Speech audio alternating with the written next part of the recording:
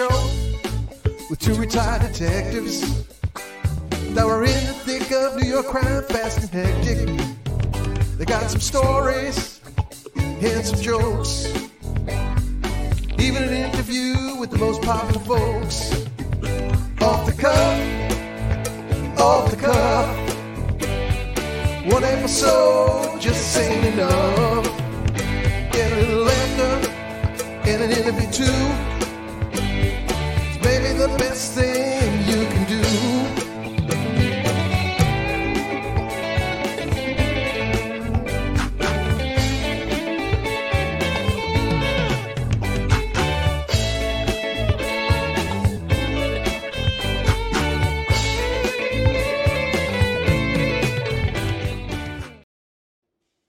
Hello, everyone, and welcome to Police Off the Cuff, Real Crime Stories. I'm your host, Bill Cannon. I'm a 27-year retired veteran of the NYPD. And with me tonight, on most nights, my co-host, straight out of Brooklyn, retired NYPD detective, Phil Grimaldi. How you doing tonight, Phil? I'm doing pretty good, Billy. I think we had a pretty good coffee with Cannon this afternoon. That was pretty lively. I didn't want to give away all the secrets, though, so I laid back a little bit because tonight we're going to reveal the cat is coming out of the bag tonight. Yeah. We have a very special guest, and his name is John Paolucci, and he's a retired NYPD crime scene sergeant, and he has a company called CSI Experts Incorporated, and he's an expert on ballistics and all things crime scene. And we're going to talk about the interview of Alec Baldwin last night on ABC with George Stephanopoulos. We're going to do an examination. One of the biggest things, the questions that come out of this is, can a gun fire without pulling the trigger? And I am by no means a ballistic expert, but our guest tonight, John Paolucci, is, and he's going to address that situation. The second part of this and the big mystery question is, how did a live round get into that firearm? When they used the misnomer prop gun, this was absolutely not a prop gun. This was a real 45 caliber revolver that could fire a real 45 caliber round, which it did, and resulting in the death of Halna Hutchins and the wounding of the movie's producer. So we want to get to the bottom of some of the mystery of this. What I first want to do is I want to show a little bit of the interview of Alec Baldwin last night with George Stephanopoulos. And it's sort of, in one way, a little bit incredible. I'm going to have you listen to what he says, and then we'll dissect it a little bit. You've got no sound, of course. A dental shot, an angle that may not have ended up in the film at all. But we kept doing this, and so then I said to her, now in this scene, I'm going to cock the gun. And I said, do you want to see that? And she said, yes. So I take the gun and I start to cock the gun. I'm not going to pull the trigger. I said, do you see that? She goes, well, just cheat it down and tilt it down a little bit like that. And I cock the gun. I go, can you see that? Can you see that? Can you see that? And she says, and then I let go of the hammer of the gun and the gun goes off. Wow. So he let go of the hammer on the gun and the gun goes off. John, can that happen? Well, here's the thing. First of all, stop with your crime scene stuff. Can that happen? Well, it can with a defective firearm. All right. I'm going to give you the whole screen, and I want you to demonstrate what you showed us earlier, and pretend that our whole audience is a class of CSI paid people that pay to take your class, not people like us. People that pay to take your class, and show the demonstration so they can understand much clearer of what occurred on this movie set. John Paolucci, ladies and gentlemen. Thank you very much, as Elvis would say. So essentially, first of all, what we want to start with is operability. There's a distinction that needs to be made between an accidental discharge, which is nomenclature people use all the time, and unintentional firing, right? An accident is an accident. It means that you have a defective firearm, right? So that's an accidental discharge versus an unintentional firing where you have a fully functioning weapon that it's operator error. You mishandle it. So we're dealing with revolvers. Let me first start with a cartridge, right? So this is a cartridge in this hand right here. This is a cartridge. It's not a bullet. So a cartridge has four components. You have the bullet, you have the cartridge case. On the bottom, you have the primer, which is impact sensitive, that little circle in the middle there, right? And then you have the powder that's inside. So now, the only way you're going to discharge a firearm, and we're talking about a firearm that takes a conventional cartridge, not like a musket or something like that. The only way it's going to discharge is if there's impact to this primer, and then that initiates the powder burning and causes the bullet to be forced out of the muzzle of the firearm, right? So here we have a primer, right? You see see that circle in the middle there, right? And here's another primer. This one's been fired. So you see there's a ding in the middle of it, right? That's from the firing pin striking it, okay? And that's the only way this firearm is going to discharge is if the firing pin strikes it. So if you have a fully functioning firearm, this is a revolver. This is a single and double action revolver, okay? Always before you do anything, demonstration or otherwise, you check and you make sure that it's not loaded. I can see this is not loaded, okay? This is called the cylinder, right? Within the cylinder, you have chambers, right? So you can put a cartridge in each one of these chambers, right?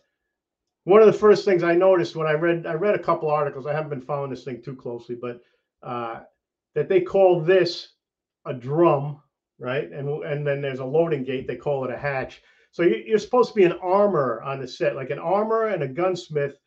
An armorer essentially can take a gun apart and replace parts and put it all back together.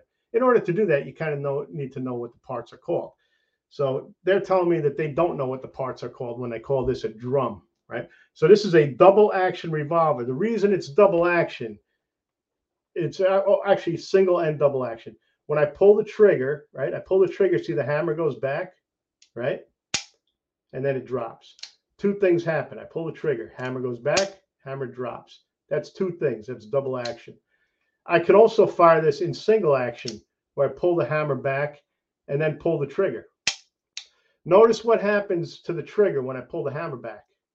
The trigger goes back. It's much more sensitive in single action. Single action is very sensitive. So I pull the trigger and the hammer drops. Now, if we look at this part of the firearm right here, this is called the firing pin aperture. Look at that hole right there. Okay, I'll come in from this side. Everything's reversed, so I'm kind of going backwards here. See that hole? That's the firing pin aperture, right? Now, I have to hold this cylinder release. You don't see any, watch, when I pull the trigger, see the firing pin coming through that hole? Okay, firing pin comes through the hole. It strikes the primer on the cartridge, and a shot's fired. That's how it works, right? I could do a double action. I got to hold this thing back. Okay, you see the firing pin coming through the aperture, striking the primer, right? I can take this thing and pull it halfway back all day long. Do you see the firing pin? No. When I pull the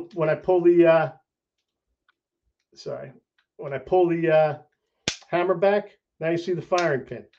Okay? These guns are designed to be safe so that even idiots can handle them, right? This is a single action. This is what they're dealing with. So this is a more modern revolver, right? This one here is. This is the kind of thing that, we used to carry on patrol if you're a dinosaur, right? John, even though this is not a 45 caliber like was used in the movie, this is a replica gun similar in style. It's a 22 caliber, but it's an old time gun, and it's for your purposes of this demonstration. It's a single action revolver, and you can do the demonstration, and it operates exactly like the 45 does, correct? Exactly, yeah. I mean, there might be a couple differences in terms of a firing pin and stuff like that, but the whole thing is this gun is actually, the serial number comes back as a Peacemaker, right? And the Peacemaker is the old Colts like that Wyatt Earp used to carry and stuff like that. So this isn't even a replica. This is just a 1975 version of one of those firearms, right? So now the way these are loaded, you see this is called a loading gate, right? The cartridges have to be loaded one at a time. See how the cylinder is locked, right? I can't turn this to load or unload. The only way to do that is to put it in this half cock position, right? This is fully cocked. This is half cocked. Once I half cock it like that, I can turn this cylinder, it's not a drum, it's a cylinder, to each individual chamber, right? And I can hit this ejector rod, see the ejector rod coming out, and I can eject discharge cartridge cases, right? And then I can go to the next one and the next one. That's why you see, like in the old Westerns, when they're emptying out the gun after they get into a fire, into a firefight, right? So you do it one at a time. Same thing with loading it. It's loaded one at a time, right? Loaded one at a time. Okay. And the way you do that is with this half-cock safety, right? So now, you remember how I was able, on this revolver, I can kind of pull the hammer back halfway or most of the way, and we still don't see the firing pin come through the aperture, right? Remember we saw that? This is a totally different story. Because I need this half-cock to turn the cylinder, right, to do my loading and unloading, that's a built-in mechanism to these old-time single-action revolvers, and that's what they were using on the set. So now, when I pull the hammer all the way back,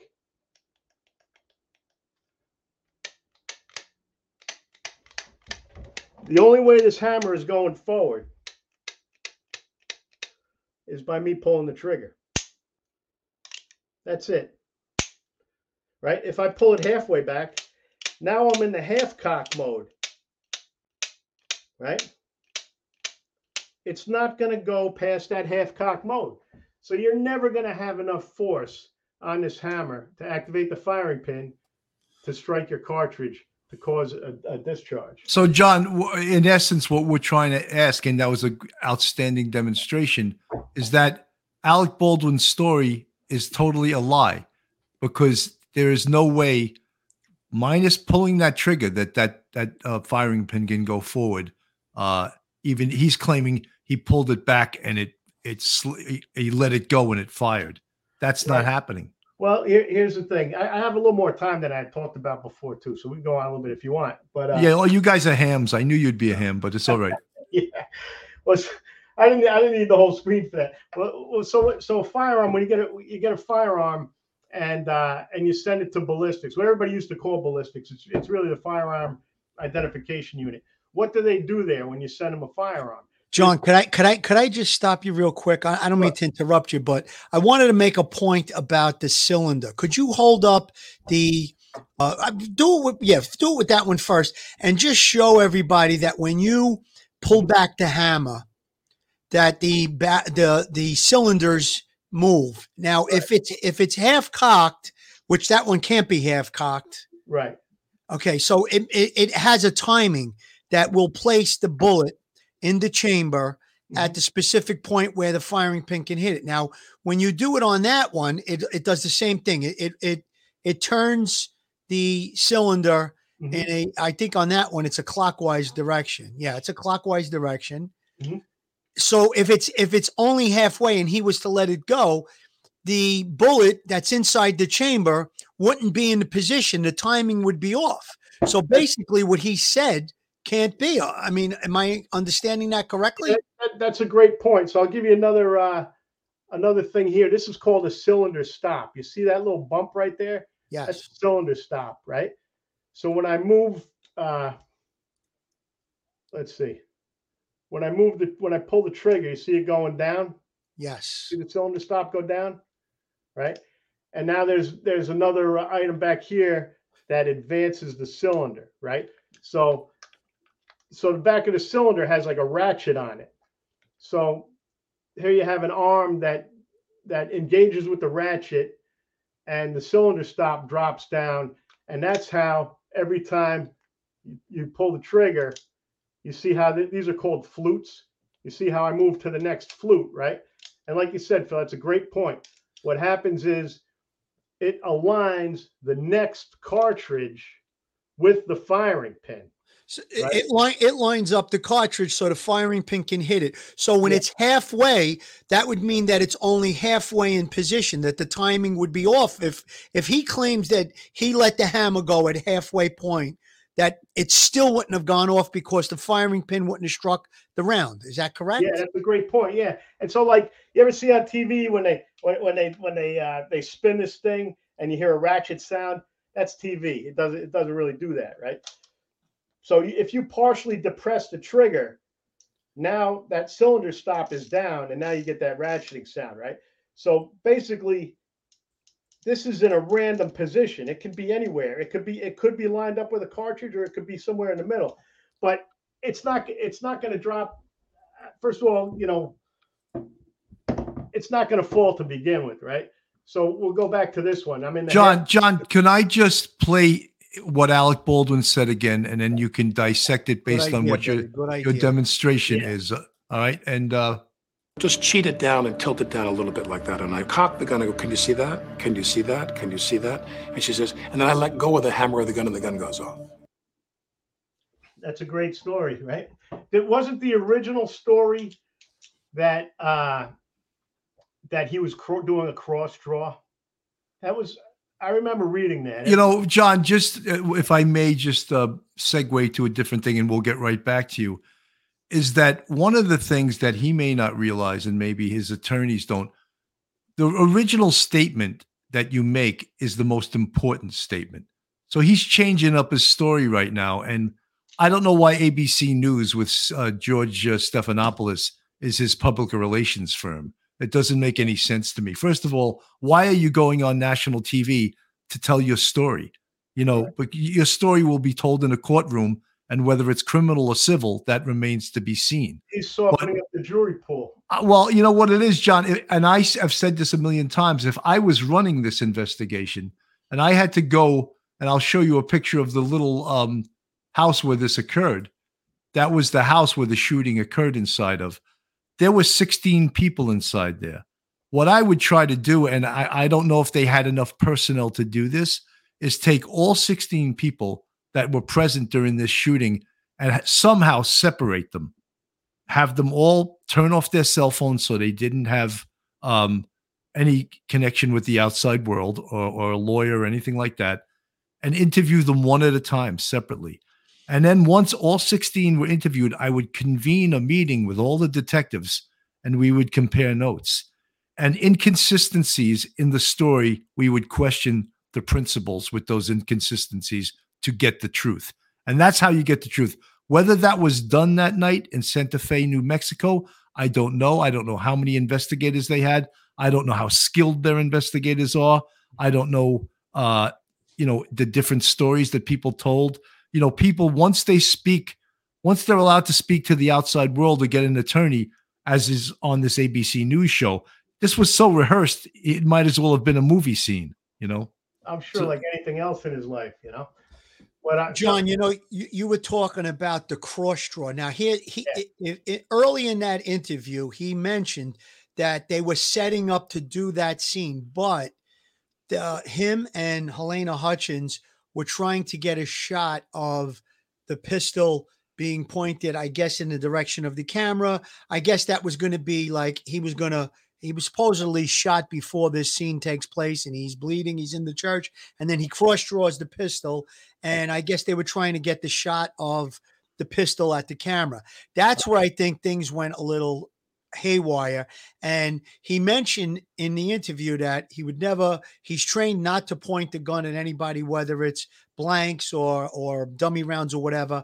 But he said that she was directing him.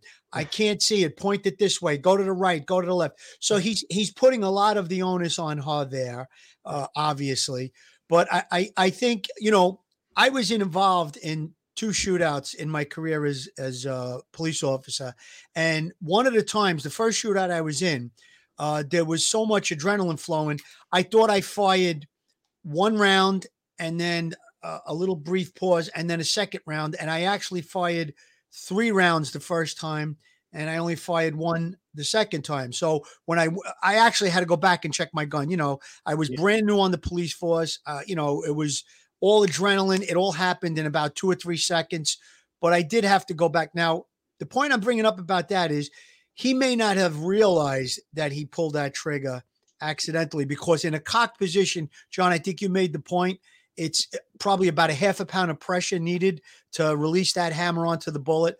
So now he's probably in the interview, it's weeks later, he suddenly decides to come out and talk about, all the details of what happened. But I got to tell you, when I watched it last night, I said, I'm going to be very, very objective about it. I know that it's a horrible thing that he must be going through, that he caused the death of someone through an accident. But I have to say, through most of the interview, I was about 50-50 on, feeling bad for him and saying, all right, maybe this is a lot of fluff. But at the very end of it, when Stephanopoulos asked him, do you feel any guilt? And he said no. I think that's friggin', I almost cursed. I think it's friggin' disgusting, because if someone was to cut the brake lines on my car and I pulled out of my driveway and I ran over a kid on a bike or something like that, God forbid, even though my car couldn't stop because someone cut my brake lines, I would feel disgusting, horrible, and I would feel guilty. And I think Alec Baldwin lied about that. If he doesn't feel guilty, he's a super narcissist. If it's not a lie, he's just a super narcissist. Phil, I think he was coached to say that. I really do. I think an attorney told him to say that. Say you weren't guilty, because that sort of exonerates you. You have no guilt because you have no responsibility in this. I guarantee some Jacobian Myers type told him that. If he would have said, I'm sorry, John, go ahead. Yeah, like maybe he should have changed it to remorse. Yeah. Well, here's the thing. I think exactly what you said, Bill, 100%. The attorneys got to him and they said, if you use the word guilty or that it's somehow your fault, forget criminal. Civilly, that's it. It's over. Open and shut case. I mean, it's basically an open and shut case anyhow, but that makes it that much worse. And he brought this up at the very end too. There's a limit on the insurance policies when you do a production like this. But if it's really, really egregious, you can go after the person personally. And that's what I think he's trying to protect there by saying that. How could he not feel guilt? The gun was in his friggin' hand. I don't care that the rounds weren't supposed to be there. The bottom line is that the gun was in his hand when it went off and it killed that young lady. And it's disgusting that he said that he doesn't have any guilt. I'm sick of it. I just want to address this one question it's a good question from the chat. Callie Rose, has anyone ever stated if they took fingerprints off the bullet shell, the shell casing, because that right there would answer all questions. Whoever loaded it knew it was live. Well, one of the things I've spoken about numerous times, it's very difficult to get fingerprints off of firearms and shells, because when a firearm is fired, it gets very hot, and fingerprints are made from oils in your skin. So the heat dissipates those oils. And I would still say try to get a fingerprint off it. But very, very rare, as John Palucci, the crime scene expert, can testify to get a fingerprint. There's a lot of new technology out there, though, too. That makes it easier, right? And here's the thing: this is a 45 long Colt. This is what they were firing, right? So basically, like a cartridge type has a name. Like you heard a 40 S&W. That's because Smith & Wesson invented that caliber. So this is a 45 long Colt. And if you look, there's a lot of surface here, right? Versus, let me see. This is a 22, right? So if I'm touching this 22, there's not much surface for me to deposit fingerprints on.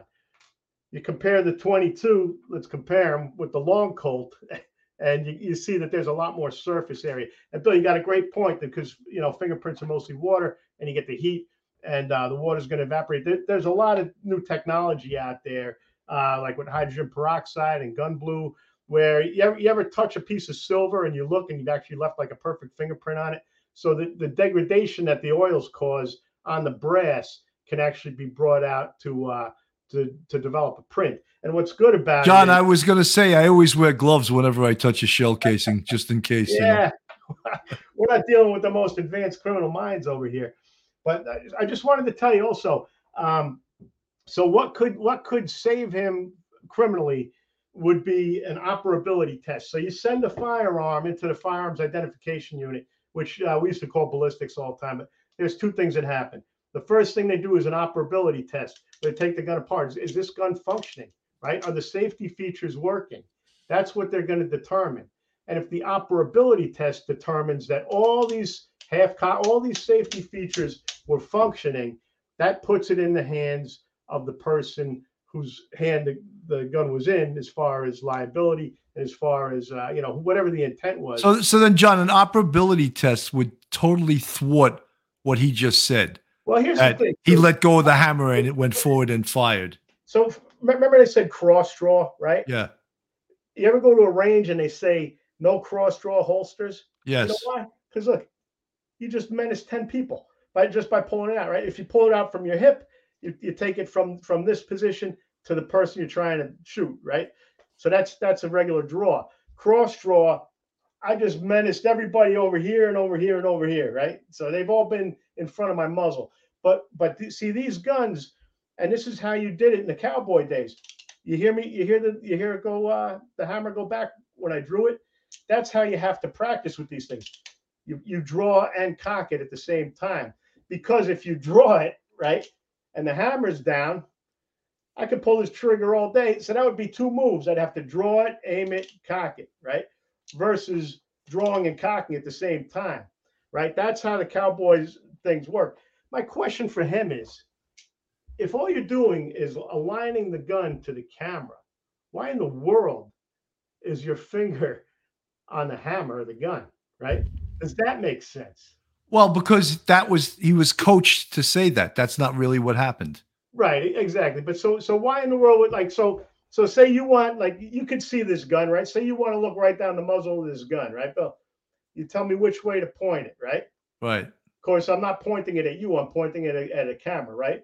But if you say, like, okay, go up, down, up, right? If I have any notion on how to safely handle a firearm, whether or not my finger's on the trigger, why am I pulling back on the hammer? Why? What? Well, he claimed that she asked him to do that. He said, "Do you want me to cock it?" And she said, "Yeah." And he said, "Can you see that? Can you see that? Can you see that?" But this whole thing was self-serving, it appeared to me, and I really tried to be objective about it. But there's something that was not brought up in that interview, and Stephanopoulos talked about it like it was one of the best interviews ever. But they never talked about the fact that there was target practice on the property in the couple of days before this incident happened, that they were using that specific gun in target practice. So that's how the bullets got on the property. Whoever was it that was taking target practice supplied bullets, or I don't know who supplied them, but there was obviously live rounds if they were taking target practice with that gun. I had heard that. Never brought it up, and Baldwin never addressed it. You see, this is a semi-automatic, right? Colt 1911, right? So something happened, right? This is inert. This is a fake gun. It never was a gun. It never had a firing pin. Why are they using real firearms on a movie set? Like, well, that's a good question. I John, I want to play it again because I want to see if what he said is even possible. So I take the gun and I start to cock the gun. I'm not going to pull the trigger. I said, "Do you see that?" She goes, "Well, just cheat it down and tilt it down a little bit like that." And I cock the gun. I go, "Can you see that? Can you see that? Can you see that?" And she says, and then I let go of the hammer of the gun and the gun goes off. Yeah. I let go of the hammer of the gun and the gun goes off. We've been through that exercise. Right? So let's just clear that up for our audience, John. So that is a totally, yeah. Right now you see the firing pin. No firing pin. Pull the trigger. We got a firing pin. Right. It's a BS story. That gun would have to be, very, very defective for that to be true. And then once again, we go back to the single action. You cock it. You're not getting past that half cock again, right? It's a half cock. Right. It's going to fall back to half cock. So, John, just to slam the door on this story, his story is implausible, providing the gun comes back as operable and not damaged in any way, and his story is blown to smithereens. Right. If it's not defective, right? So you have two things. You have accidental discharge and unintentional firing, right? Accidental discharge is just that. It's an accident. Couldn't be avoided. Like it's there was a problem, like an accident. My brakes went out. I had an accident, right? An unintentional firing is a firearm that's fully functional that you did not mean to fire it, but you did. So, put your big boy pants on and start telling the truth, But like how it is. This is a jury pool tainting practice. That's what this is. It goes out there, so cries. I mean, he's an actor; he can do whatever he wants, right? Let me just play a little bit more of this interview, and just to see some of the other things that he tries to distance himself from, with an assist from George Snuffleupagus. There, The gun goes off. I let go of the hammer. The gun goes off. At the moment, the decisive. That was the moment the gun went off. Yeah, that was the moment the gun went off. It wasn't in the script for the trigger to be pulled. Well, the trigger wasn't pulled. I didn't pull the trigger. So you never pulled the trigger? No. I would never point a gun at anyone and pull a trigger at them. Never. That was the training that I had. You don't point a gun at me and pull the trigger. On day one of my instruction in this business, people said to me, never take a gun and go click, click, click, click, click, because even though it's incremental, you damage the firing pin on the gun if you do that. Don't do that. And Hall's attorney told ABC News that he was watching and agrees that Alec did not pull the trigger and that his finger was outside the trigger guard. So how does he agree that he did not pull the trigger? Was he there? Yeah, I agree too, Alec. I believe you. I mean, it's the most ridiculous statement. He agrees that he did not pull the trigger. The hammer as far back as I could without cocking the actual. And you're holding on to the hammer. I'm holding that. I'm just showing. I go, how about that? Does that work? Do you see that? Do you see that? She goes, yeah, that's good. I let go of the hammer. Bang, the gun goes off. Everyone is horrified. They're shocked. It's loud. They don't have their earplugs in. No one was. The gun was supposed to be empty. I was told I was handed an empty gun. If there were cosmetic rounds, nothing with a charge at all, a flash round, nothing. She goes down. I thought to myself, did she faint? The notion that there was a live round in that gun did not dawn on me till probably 45 minutes to an hour later. 45 minutes to an hour. Well, she's laying there and I go, did she get hit by wadding? Was there a blank, sometimes those blank rounds? That sounded like a follow the yellow brick road. He goes 45 minutes to an hour. A follow the yellow brick road. I mean, like, are you kidding me, Stephanopoulos? How intense that was. Yeah.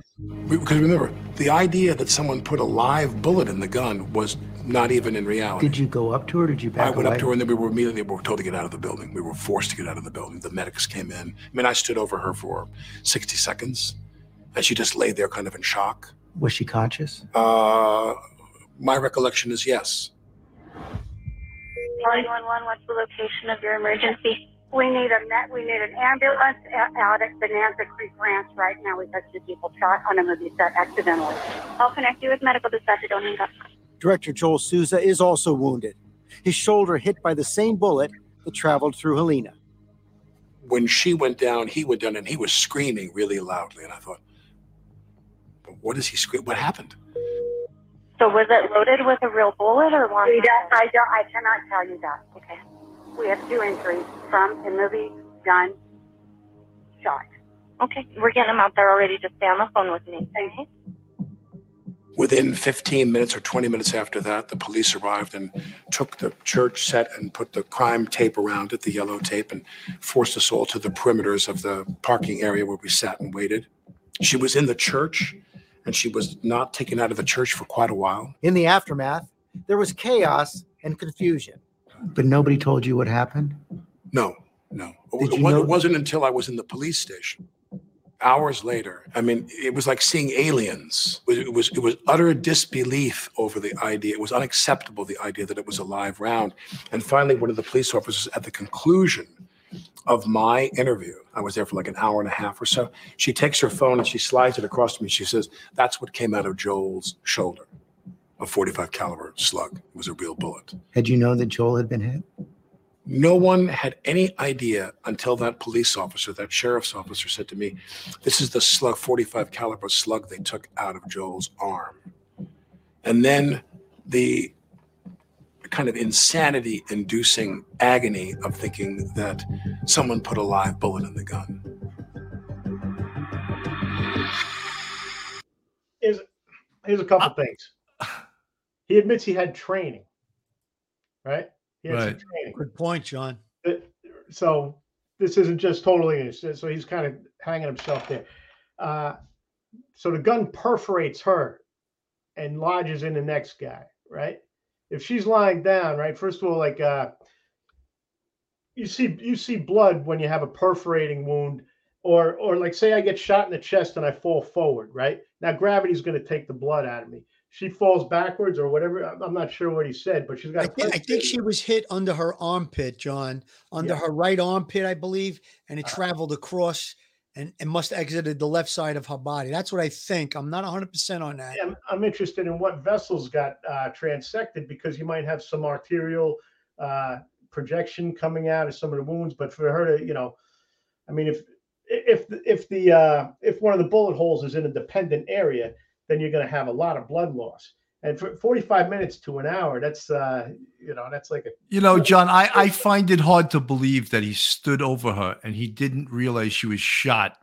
That and was she conscious? He's like, yeah, I think she was. Like, I mean, his performance is not Oscar worthy, and it was a very much a coached performance. And I'm disgusted with George Stephanopoulos. If he thinks that was an intense interview, he needs to go back to interview school 101. Here's some more stuff too, right? So they probably, if there was any filming going on, and there's always something running in those things, right? Everything's got a time and a date stamp on it, right? I like to compare the gunshot time and date stamp to the 911 call, because the caller says it was an accidental, like. The caller sounded like she was coached too. Exactly. And that's the first rule of crime scene staging, that when you make that 911 call, you put the story on tape.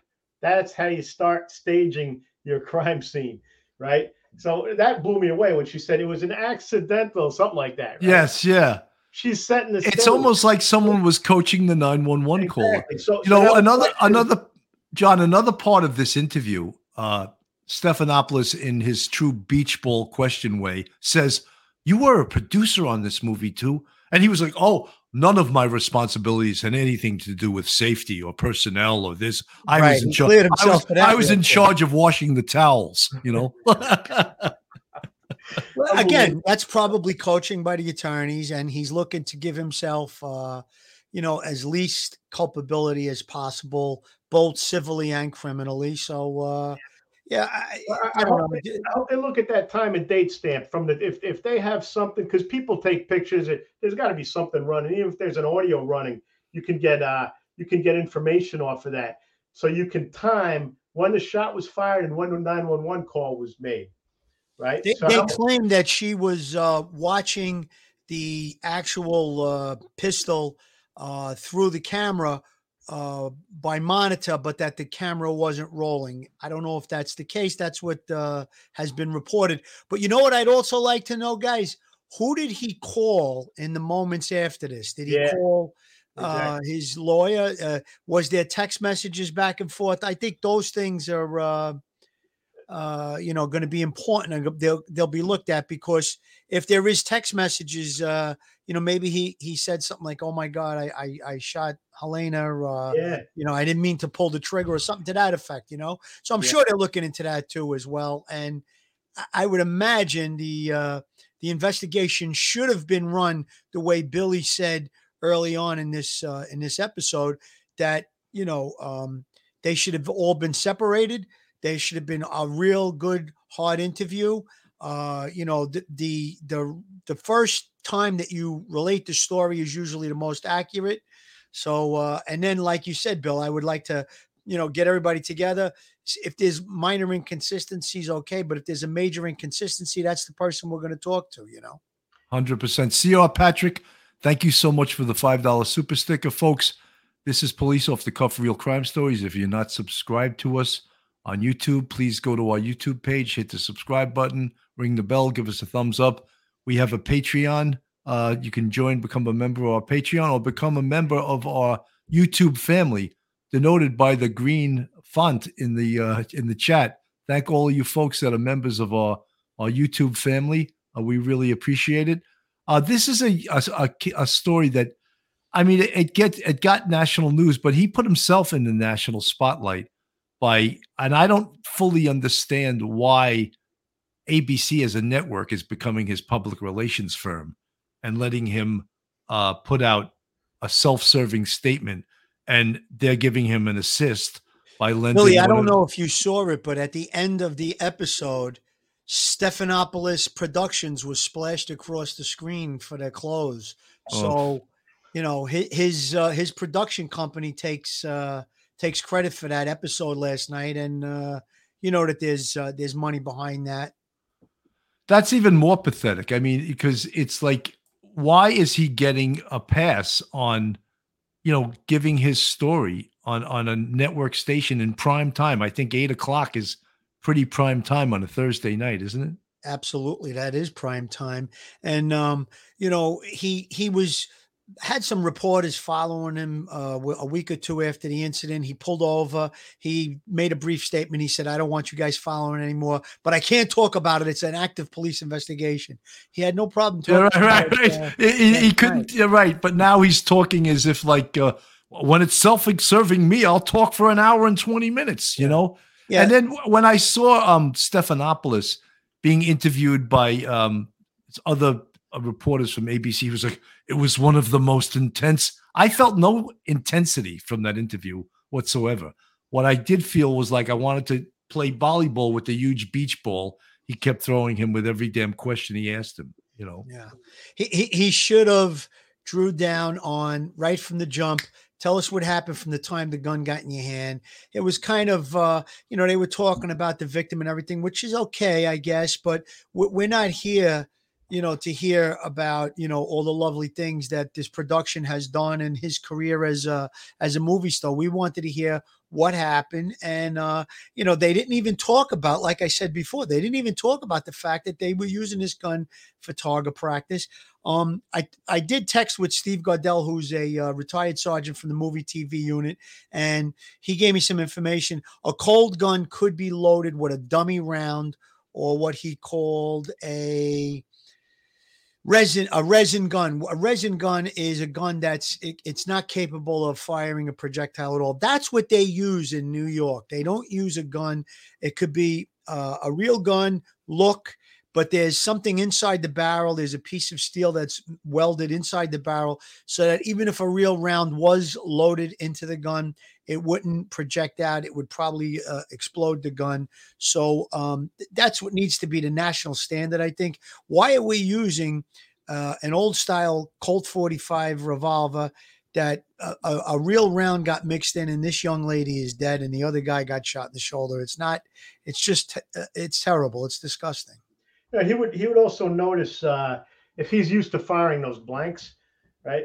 When you fire a bullet out of the muzzle, you're gonna have more recoil, right? You're gonna have a difference in recoil from that. Like what? So how does he not know that something was off? You know, that's a great point, John, because he says how many times he's used firearms in the 40-year career. He was trained on firearms. He's got many movies where he's firing firearms. So, and I'm sure he knows the difference between a blank, something that's loaded with just a primer charge, and a real gun. So, yeah, Billy, let's do a quick break right here. Okay, I'm gonna call it a night for you guys. All right, John, you want to dip out? Thank you so much, John Palucci. John, thank you very much. It was great meeting you, John. Crime scene investigators. I want to put your face back on the screen. If you guys need a crime scene investigator, Crime Scene Investigator Experts Incorporated, John's has his own website. He goes and investigates some of the biggest homicides and mysteries in the nation. He's all over the place. He's very well compensated. We used to call his company Forensics for Free. No more. Now he's getting paid. Only for you guys. That's right. John, thank you so much for your expertise. Police off the cut has the expert. Thank you very much. And John, before you leave, I just want to slam the door on two things. What Alec Baldwin said as far as pulling the hammer back is an impossibility unless the gun was damaged in some way. Is that correct? Yeah, that's correct. So his story was totally a fabrication. Absolutely. Okay. Yeah. There you have it, folks, from an expert. John, thank you so much. All right. I'll give you a call soon. Bye now. Sounds good. Y'all have a good night. Thanks, man. You too. Take care, John.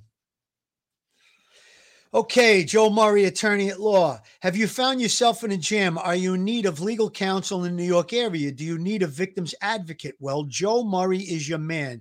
He's not only an experienced trial attorney, he's also a retired 15-year member of the NYPD. He literally knows both sides of the fence. His website is jmurray-law.com. His telephone number is 646-838-1702. Or you could email Joe at jmurray-law.com.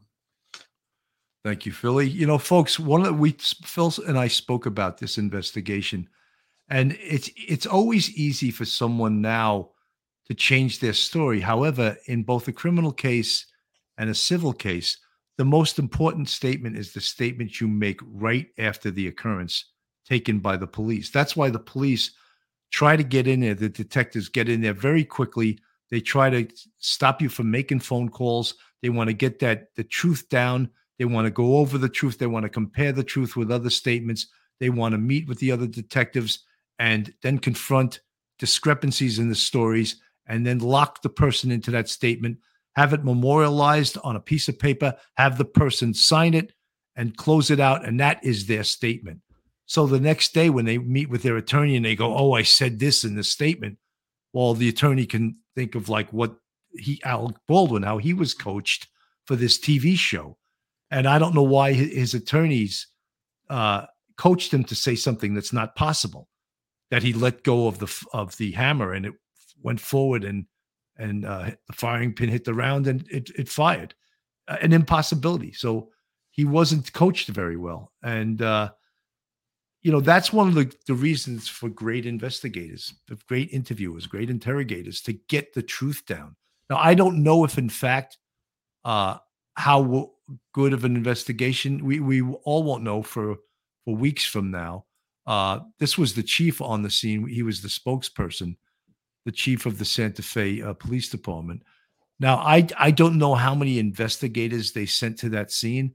That scene must have been very confusing and very tough. Like, if they didn't get there really soon, all right, how many people were in that house? Who are they? Where are they? Now we got to separate. We got to speak to all of them separately. Chances are, if the police didn't get there for a half hour, 45 minutes, an hour, everyone in that house had a chance to call the outside world and talk amongst each other and come up with a story.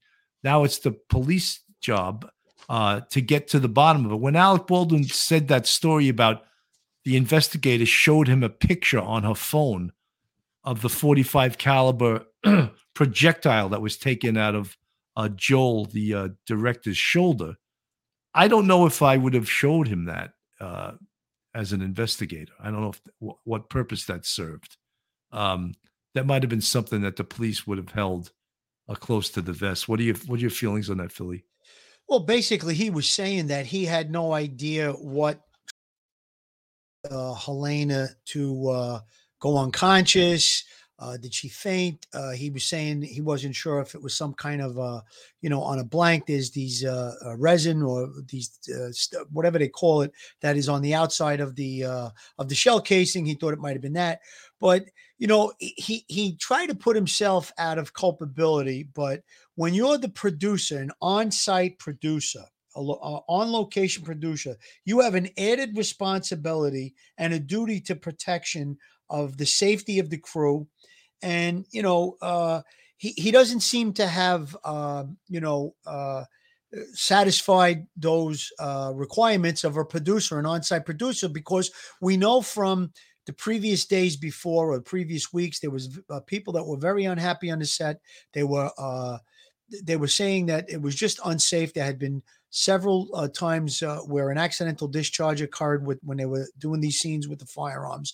One of the people actually walked out of there that day. I believe it was an assistant cameraman. He walked out on that day. He made a remark about safety. I mean, he sent an email saying that things were out of control. It wasn't safe. The armorer was obviously an inexperienced person, and I don't want to put the blame on her.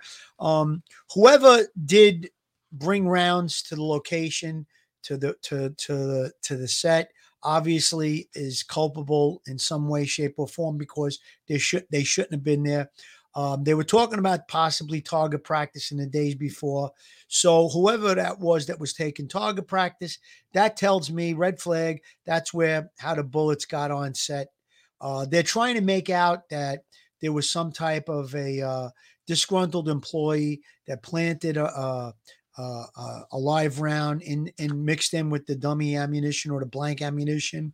I don't know how likely that is. I don't know what their safety protocols were with regard to where they stored the ammunition and stuff. So if the ammunition's in a locked box, it would be pretty hard to get in there and place this dummy round. It would have to be unattended and unlocked. So they're coming up with some conspiracies. I think that's, again, another ploy to try to take the onus and the culpability off of Alec and the production itself. So, these are things I'm sure that the law enforcement office is digging deep in. And again, Bill, you made some good points if the people weren't separated and they had their cell phones, I'd be dumping all the cell phones to see what text messages were related back and forth. Because if a person makes a statement and says, geez, I was over here with my head down, but they made a text message immediately following the incident saying, I just saw Helena Hutchins get shot and she's dead. Something. Well, Philly, how coached was the 911 call? I mean, you could hear that was even coached. Very calm, using specific language. So it did seem like that was kind of maybe staged. I would think, if you're a human being, I would think that there was supposedly 16 people in the room. If Hutchins is down and she's unconscious and it appears that she's, maybe if there wasn't a lot of blood, I think John was bringing up the point that, she got shot under her armpit, it traveled across her chest and exited on the left side of her body. It probably hit some major organs and arteries. So there probably was blood, but if she bled inside and there wasn't a lot of blood, if somebody falls ill and they're unconscious, you're calling 911. There may be medics on a set, but a medic would pick up within, 5 seconds of being in front of that person's body that they were shot, Billy, let me play a little bit more of this. Let's see what. Sure. He has told me since the very first day I met him that Alec did not pull that trigger. But investigators say a .45 caliber bullet was in the gun, killing Hutchins and wounding the director, Joel Souza. Someone put a live bullet in a gun, a bullet that wasn't even supposed to be on the property. Someone is responsible for what happened, and I can't say who that is. Detectives have searched the shop where some of the guns and ammunition were purchased, but the owner says neither he nor his company were the source of the live bullets. They found 4 rounds that were close enough to take in with them. They're not a match, but they were close. The attorney for the armorer on set, Hannah Gutierrez Reed, who was in charge of the guns, says his client has no idea where the live rounds came from and suggested the incident was sabotage. Baldwin disagrees. It's overwhelmingly likely that it was an accident. The district attorney handling the case also says she does not believe it was sabotage. Meanwhile, 2 crew members have filed lawsuits against the movie's producers, including Baldwin, alleging safety concerns on the set, claims that Baldwin and the producers deny. I did not observe any safety or security issues at all in the time I was there. Baldwin says he's cooperating with authorities. The idea that a real bullet was in that gun and would come out of that gun and kill that woman, that was not even in the realm of possibility. And that's the thing that they must find out is who brought bullets onto.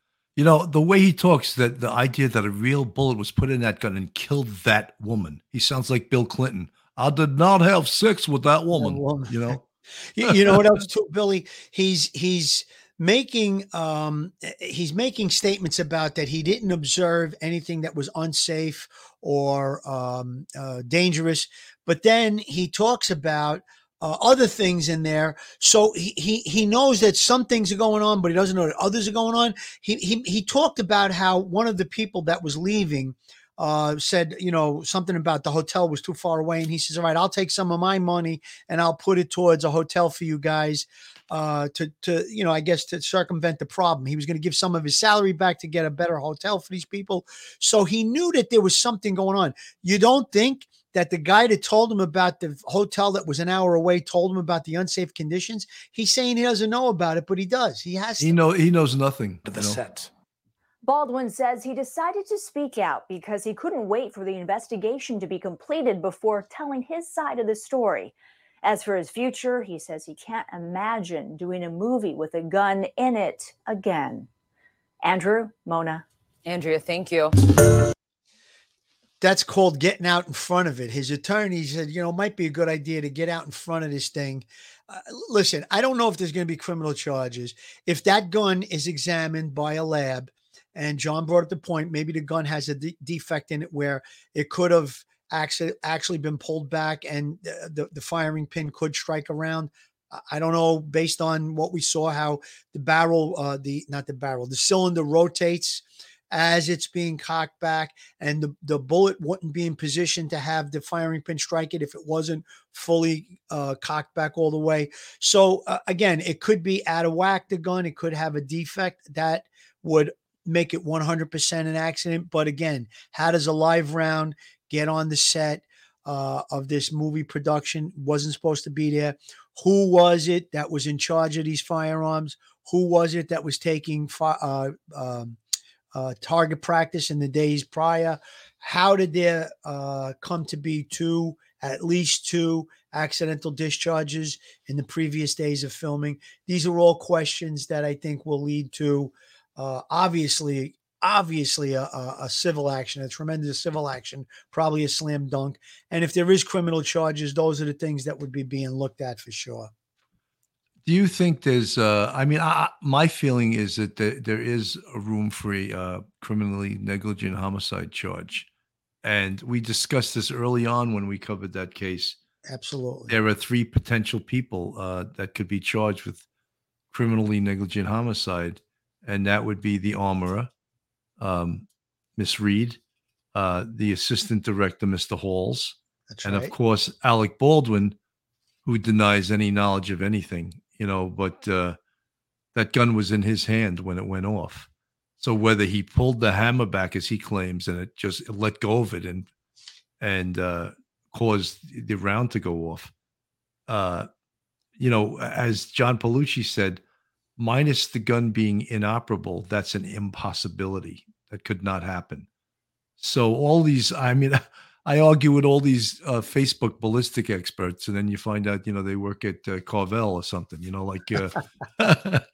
what is your expertise to telling me that a gun can just go off without pulling the trigger?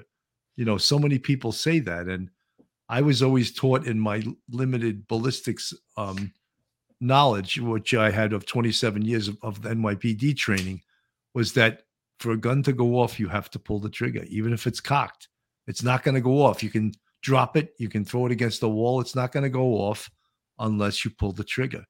So his story about pulling the hammer back and letting it go, you saw how when he pulled it back, it locked into place. Unless you pull it back like a half an inch or an inch, and then it's not going to have the force to hit the projectile, to hit the firing. And the projectile, because of what we were talking about with the cylinder, it wouldn't be in position. So if it's halfway cocked and the cylinder isn't fully turned in position to get the round, so it's going to go in the halfway point. Now, again, John brought up the point. If it's a defective gun, that's possible. I guess it could go off some way, somehow. But again, you have all these other things. Bill, I think you're right. I think the criminal liability is on Alec, is on the assistant director, and is on the armorer. Those are the three people that are in the trick bag at this point to be charged with a crime. I guess they have to really dissect all the information. They have to dissect the examination of that firearm real well, and then they have to find out how the actual live, and there was other live rounds recovered on the set as well. That's the other thing they didn't talk about. It wasn't just one round. I think there were two other live rounds in the gun, and they recovered, I think it was maybe as many as 100 live rounds somewhere within that movie set. So even if it was 5 more live rounds, there shouldn't have been any live rounds. This is how accidents happen. Gunplay is not a joke. That's why we're trained, and John demonstrated it. He made sure that he was going to demonstrate the gun. It was empty. He showed there was no rounds in the cylinders. So again, they stress from the minute you get any type of firearms training as a police officer, or if you do civilian training, the first thing they talk about is safety, safety, safety, and they don't stop talking about it throughout the training. And the reason is because if a gun goes off either accidentally or, unintentionally, it could have super damaging effects, like in this incident we have here. For sure. Alicia B., I've dropped my gun other than scaring myself half to death. Nothing happened. Exactly. The gun doesn't go off by dropping it, but people will say that can happen. For television, Billy, you see this in movies and TVs. They drop the gun and it goes off for whatever, dramatic scene they're trying to reenact or whatever. But generally speaking, like John stated, the gun is an operable gun, and it has all these different features that are working properly within the gun. It's not going to go off if you drop it. Yeah, and look, I agree with a lot of you folks in the chat. Is that the armorer? She seemed to be in over her head. She was very, very inexperienced. She didn't seem to really know what she was doing, and her attorneys went on national television early on in this investigation and claimed that there was sabotage. I mean, we know what attorneys do. They try to create doubt. They're already trying to create doubt in the court of public opinion. Let's throw it out there that this was this was sabotage. Let's put that out there. I mean, obviously there's negligence here. How the hell did a live round get into that gun? That's question number 2. The first question is, did Alec pull the trigger? I think we know that the answer to that is yes. Based on science, based on the demonstration that John Paolucci just did, based on the fact that I don't know what Alex said that night, the night he was interviewed. It seems like now he's changing up a lot of his story to fit the narrative that his attorneys are undoubtedly telling him to say. So I'd be interested to know what was the result of the interview right after this happened. That's probably the truth. And I'd like to know if he had an attorney present when he did make his statement, Billy, because he said that he was speaking to the detectives like an hour after the incident happened or something to that effect, probably a short time after the incident happened. So did he have an attorney present with him? Listen, there's going to be other people giving statements. There were 16 people that were in that room or in that church, that movie set. So I would like to compare what they said too. If anybody else says, yeah, he had his finger on the trigger, that's not going to look good for him. It's criminally negligent homicide could be lurking in his future. I was amazed, Phil, and you brought it up earlier in the interview, is that when he was asked, did he feel any guilt in regards to this? That turned my stomach. And I think that he was probably coached to say no by his attorneys. And I think that was the wrong statement to make, because, he was the one holding the gun, and whether he's facing the truth or he's lying about pulling the trigger, he still was the one holding the gun when it went off and killed Halner Hutchins and injured Joe, the movie director. Sure. So for him to say he has no guilt, that's coming out of the mouth of an attorney. I'm convinced that's not coming out of his mouth. He was coached to say that, no doubt. I mean, if you're a human being and you do something, even if it's unintentional, you're still going to feel guilty about it. I'm sorry. I use the analogy if God forbid my car goes out of control because somebody cut my brake line, I ran somebody over. Even though it wasn't my fault, I'm still going to feel terrible. I'm going to feel very guilty about it. And, I don't know. I'll use another scenario. If a police officer is being shot at and he fires shots back and he accidentally hits a civilian that's in the foreground beyond where the person that's shooting at him, I mean, you'd feel terrible. You'd feel guilty about it. I can't see how, you could say anything but. And yeah, again, he may have been coached to say that for the civil reasons, the criminal reasons. It would be almost an admission if you're saying you feel guilty, because if you're on a stand and you're asked that question, do you feel guilty? And you say, yes, I do. you know, and say, well, that means that, you know, you did something wrong. You're feeling guilty, but, you know, there's a million things that an attorney cross-examining you, if you're, you know, called to testify on a civil matter, that can make you look like, you know, that you're responsible for what happened, you know, and obviously he is. Obviously he is. I mean, I just thought it was a poor interview. I thought the only thing it served, it was self-serving to Alec Baldwin. Let's just listen a little bit more of this. You felt anger. You felt sadness. Do you feel guilt? No. I feel that there is. I feel that someone is responsible for what happened, and I can't. Not Alec. No, not him. Baldwin now awaiting the outcome of the sheriff's investigation. Did you see how quickly he responded to that? No. Sure, Right a away. tragedy like this never happens again. What do we come out of this learning? What do we come out of it? What changes can be made? Because where you have a person, where, as I said, this is 1 in a billion, that someone puts a real bullet in the gun. That never happens. And the idea that a real bullet was in that gun and would come out of that gun and kill that was not even in the realm of possibility.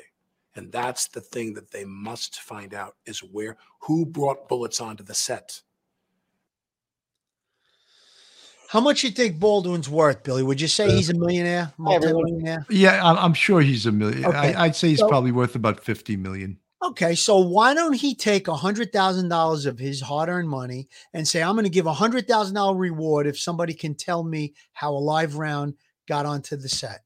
That's all he needs to do. Put up a reward. You'll see how I think he's going to part with a lot more than that once the civil suit hits. Once the civil suits start rolling in, and the maximum is reached on the insurance policies, then they can go into personal liability. I'm not sure. You know, sometimes there's you know, a corporation. You have the corporate veil that extends to the assets of the corporation, but there may be ways to go around that in such an egregious thing that happened. Again, prior knowledge of, you know, there being live rounds on the set by them taking target practice, hiring an inexperienced armorer, if that's the case, which appears to be. And then an on-site production has the responsibility of maintaining the safety of the crew and the actors. So there's a lot of things that, you know, again, I'm not well versed in legal stuff like that, especially civil law. That I'll leave that up to a Joe Murray or a Mike Vecchione, who's obviously a legal correspondent for Police Off the Cuff. But yeah, I think that this whole interview was basically done to get out in front of it, if you ask me. And again, I said it before, I was trying to be open-minded about it. I did feel a little empathy for him because, you know, I mean, listen, he was at the scene of a horrible, you know, a person lost their life, a horrible accident, if you want to call it that. You know, Phil, I still feel, even though, I mean, I'm not obviously a fan of Alec Baldwin, I still feel that this was an accident. And you know, but there's negligence involved, and it has to be addressed, has to be investigated. Exactly. And I still feel bad, even for Alec Baldwin, as despicable of a human being as he is. I still feel bad that he's going through this, because it's a horrible thing, and there's no doubt he didn't mean to do what occurred. You know, he didn't mean to cause her death. There's no way he meant that. But, you know, it happened, you know. Absolutely. I couldn't agree with you more. I don't think he woke up that morning and said, I'm going to shoot Helena Hutchins. Obviously, it was an accident. But again, you know, the accident was caused by, you know, maybe some recklessness, and, you know, who knows what was going on that movie set in the days before, you know, the reckless behavior of taking target practice with a prop gun. It's supposed to be even though it's a real gun, it's supposed to be used in scenes, and it's like a prop gun. And you know, who knows, maybe it was loaded with some rounds from when they were taking target practice. And then when they used it to, you know, to shoot this scene, they just added some dummy rounds into it. One of the points that I failed to bring up when we were talking earlier about the fingerprints, you'd probably be better have a better possibility of recovering fingerprints off of a shell casing when it's not been fired, as opposed to ones that were fired, because again, you brought up the point how it heats up and that could dissipate any kind of a print. But if there are rounds loaded and they're not fired, there's a better chance of possibly recovering a fingerprint off of that. And I think John made a great point when he showed a 22 round, how tiny it was, but the 45 shell casing was bigger, much easier to accommodate a fingerprint. 100%. Folks, I think we pretty much covered this as well as we could. I think the most important thing we want to show you was the ballistics demonstration by John Palucci, a crime scene expert who I think did a wonderful job. I just want to let everyone know on December 5th, this Sunday at 3 p.m., we have Willie DeMeo on, who's an actor and a movie director, and he has a TV series called Gravesend coming out. So we're going to dissect and interview him on the show at 3 p.m. He's even more straight out of Brooklyn than Phil, I hear. So if you like a Brooklyn festival, that day is going to be a Brooklyn festival with Phil and Willie DeMeo. On 12/7, we have Michelle McPhee, who is a writer. She wrote the book Mayhem, which is about the Boston Marathon bombing. We also have Cliff Moylan, who played Sergeant McClellan from the Watertown Police, who shot it out with the terrorists Tsarnaev brothers. And we're trying to get the real Sergeant McClellan from the Watertown Police. And I'm hoping he comes on. Hope he doesn't back out. Because I would be honored to meet this guy. Absolutely. And honored to talk to. I think he's a great American hero for what he did that day. On the 15th, we have a retired NYPD sex crime investigator, John Beza, who just wrote a book, The Complete Sex Crime Investigative Handbook. On 12/16, we have Kyle and Jen Bethune. Oh, my God. Yeah, from Red, White, and Bethune. They are the folks that helped find Gabby Petito's van that resulted in fact, finding Gabby Petito. Great story those people have, and I'm honored to have them on the show also. Can't wait to meet them. On 12/21, we have Bath Avenue crew, Jimmy Calandra coming on. We've had Jimmy Calandra come on before. He was part of organized crime. Great guy. He now has his all these former Half a Wise guys all have their own podcasts now. You know, cops and Half a Wise guys and Real Wise guys have their own podcast. Well, there was always a fine line between the two. Like when I was first a cop and I used to go out to clubs, there would be the cops on one side of the bar and the wise guys on the other side of the bar. That's for sure. That's for sure. That's true. You know what, Billy? I think we might have a conflict. Did you say it was the 21st? Yes. All right. We may have to double check that day because I think I don't know if I thought I told you. No, you told me you didn't want it on the 20th. I might have mixed up the dates. All right. We'll figure that one out. We'll get that one. Let's not talk scheduling live. Yes. And on 12/22, all the way from London, Andy, the Gabby Cabby. That should be a great one, right? Yeah, so we have sort of an eclectic group of guests coming on in the next few weeks, which we try to give you guys, and try to keep it interesting. And if we just have stuff from real crime, we love real crime, but it's good to have an eclectic crew of people from across the board. Philly, you got any last words? Last words. I'm looking forward to Sunday's show with Willie DeMeo. He grew up very close to where I grew up. He's a little younger than I am, but he's a pretty successful producer. He's got I'd say about a half a dozen movies that he written, produced, he starred in, and he's working on this project now called Gravesend. It's a sort of like an 80s era, sort of like The Sopranos, I guess you could say, about organized crime in the New York area. It's all fictitious, but it's got some pretty powerful stuff. I actually did a little work with Willie. I technical advised one day a couple of years back on this particular series, so I know it's pretty good, and looking forward to talking to him. He just recently, there was some heroics that him and his crew did. I don't want to give too much away, but we'll talk about it on Sunday. They were actually just, I believe somebody from the city council gave him and some other people on the crew an award the other day. So we'll get into all of that. He's a pretty successful, a kid from Brooklyn with a success story, basically, sort of like me. Yeah, right. Exactly. All right, folks. Thank you so much for listening tonight. I hope we gave you some good instructional material here as far as the ballistics demonstration. And as always, have a great night and stay safe out there. Stay safe, everybody. One episode just ain't enough.